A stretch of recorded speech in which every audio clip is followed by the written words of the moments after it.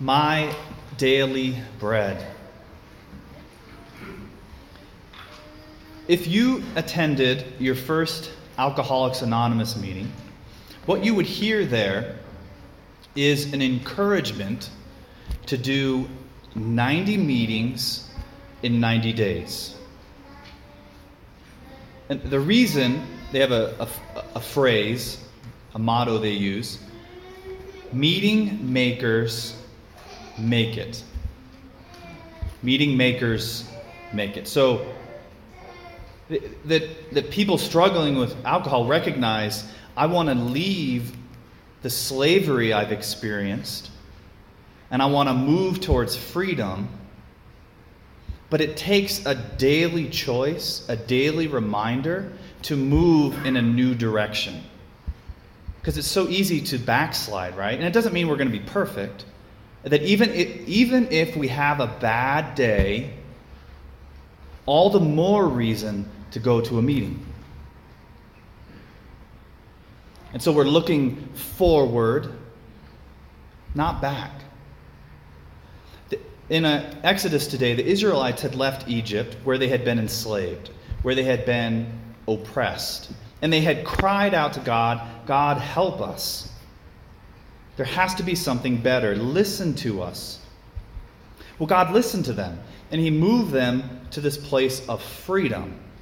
And as they walk into this desert, this unknown future, all they can think about is, wasn't that bad. I mean, at least we had bread,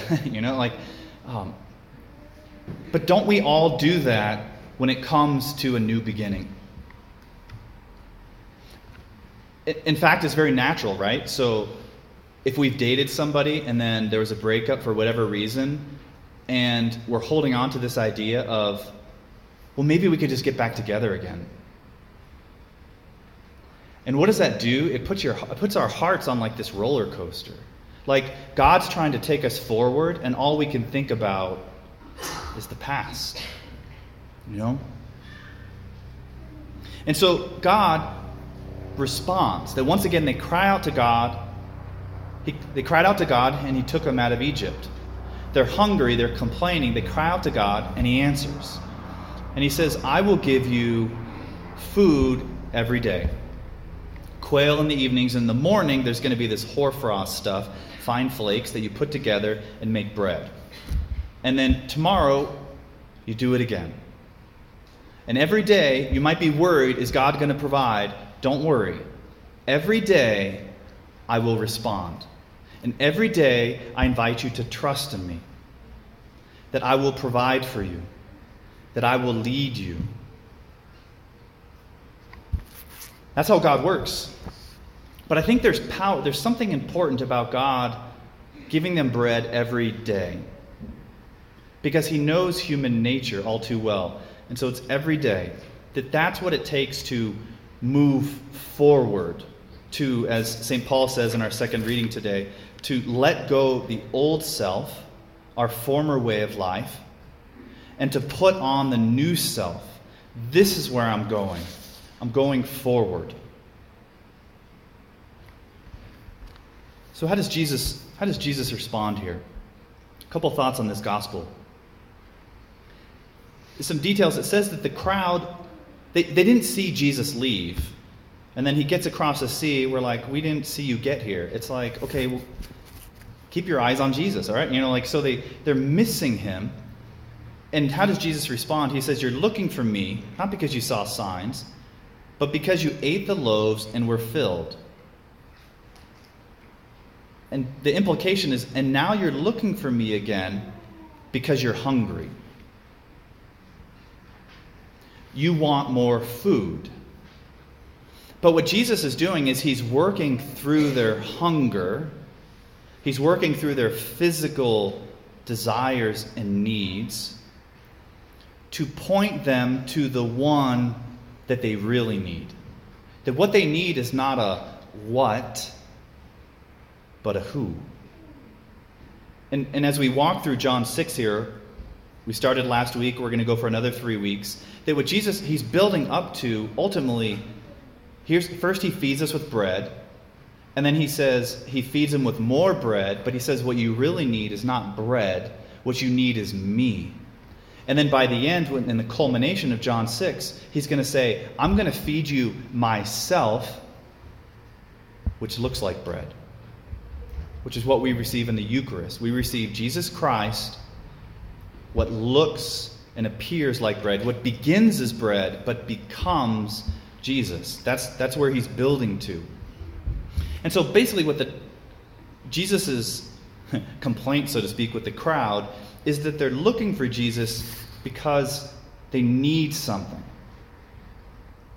I remember when I was younger, I would think about it. I was like, some days I'd noticed, when things are going really well for me, I pray more.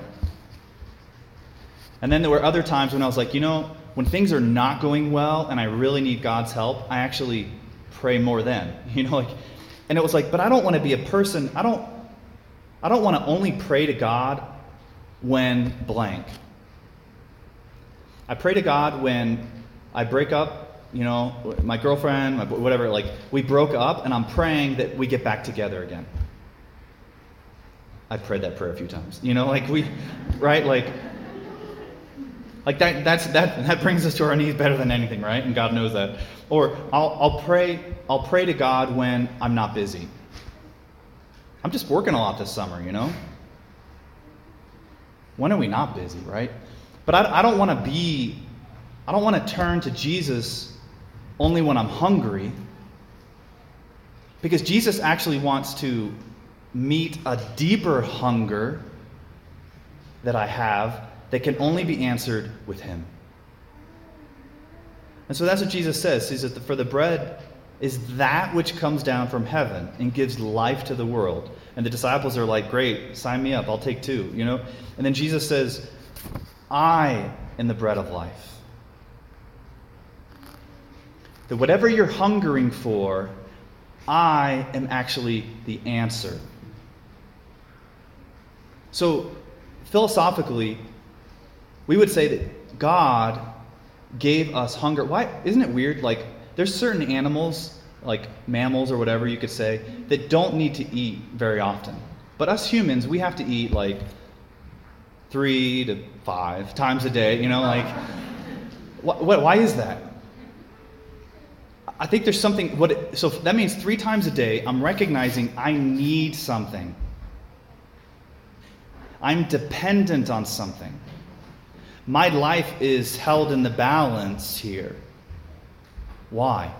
God made us this way so that through our physical human hunger, he would help us to recognize that just as we hunger for something, what we're really longing for is not something, but someone. So if you think about it, think about every desire we have, that somehow God allows that, and that deeper below that, what we're really hungering for is him. That's why I think praying before meals is such a great practice. I had this humbling experience recently where we were sitting there. I was with this family out to dinner, and we had an appetizer. We're eating there, and then we had dinner. And the daughter, she's a freshman in high school, so everybody's eating. She had gotten her food first, and the mother goes to give her seconds, and she realizes the daughter hasn't touched it. And she's like, "You're not hungry?" She's like, "No, I'm waiting till we pray." Meanwhile, the rest of us have to wipe the crumbs off out of the mouths of babes. She's like, every time we eat, to just sit there and say, "God, thank you for making me. Thank you for always providing for me. That yes, I'm hungry for this food, but help me to recognize that I'm even hungrier for you. That you made me, that our hearts are restless until they rest in you." And so that's the invitation. And so today I want to focus on how last week we talked about the offering of ourselves, and today it's a daily bread that God wants to give us. That's why Catholics are so big on Lent, right? What's the deal with Lent? Well, when you do something for 40 days, it might start to become habit. It might start to become more of your life. There's this new challenge I heard about. It's called Rise, and it's specifically for men. It's a 30-day challenge for men, specifically maybe in regards to sexual purity. And the idea is that every day it has these certain prayers that you say, and then you also have an accountability person. So every day you have to call and talk to this person. And what it does is that over time, over the course of the month, you're led from addiction and slavery through relationship to freedom. Relationship is what God offers us. Relationship is the answer. A couple quick stories. There was recently I talked to this person whose spouse walked away from them. And I said, well, how are you doing? How are you getting through this? And they said, I made a commitment pretty early on. I'm going to pray a rosary every day. Because in that, I know that I'm not alone. That God has a plan, that Mary is praying for me, interceding for me. And I can't control this person. I don't know what's going to happen. But I know that God knows. Wow. I talked to this other person who, this young family, they've tragically already experienced a couple miscarriages, which is something we don't talk enough about in our society, the grief and sadness of miscarriage. And they've had 2. And I asked the wife, I said, how are you doing with that? And she said, I started going to Mass every day. And on the days that I can't get to Mass, I just stop by the chapel for a few minutes and just pray. And I was like, okay, how's that going? And she said, I'm still sad. I still feel that loss. But she said, I actually also feel peace.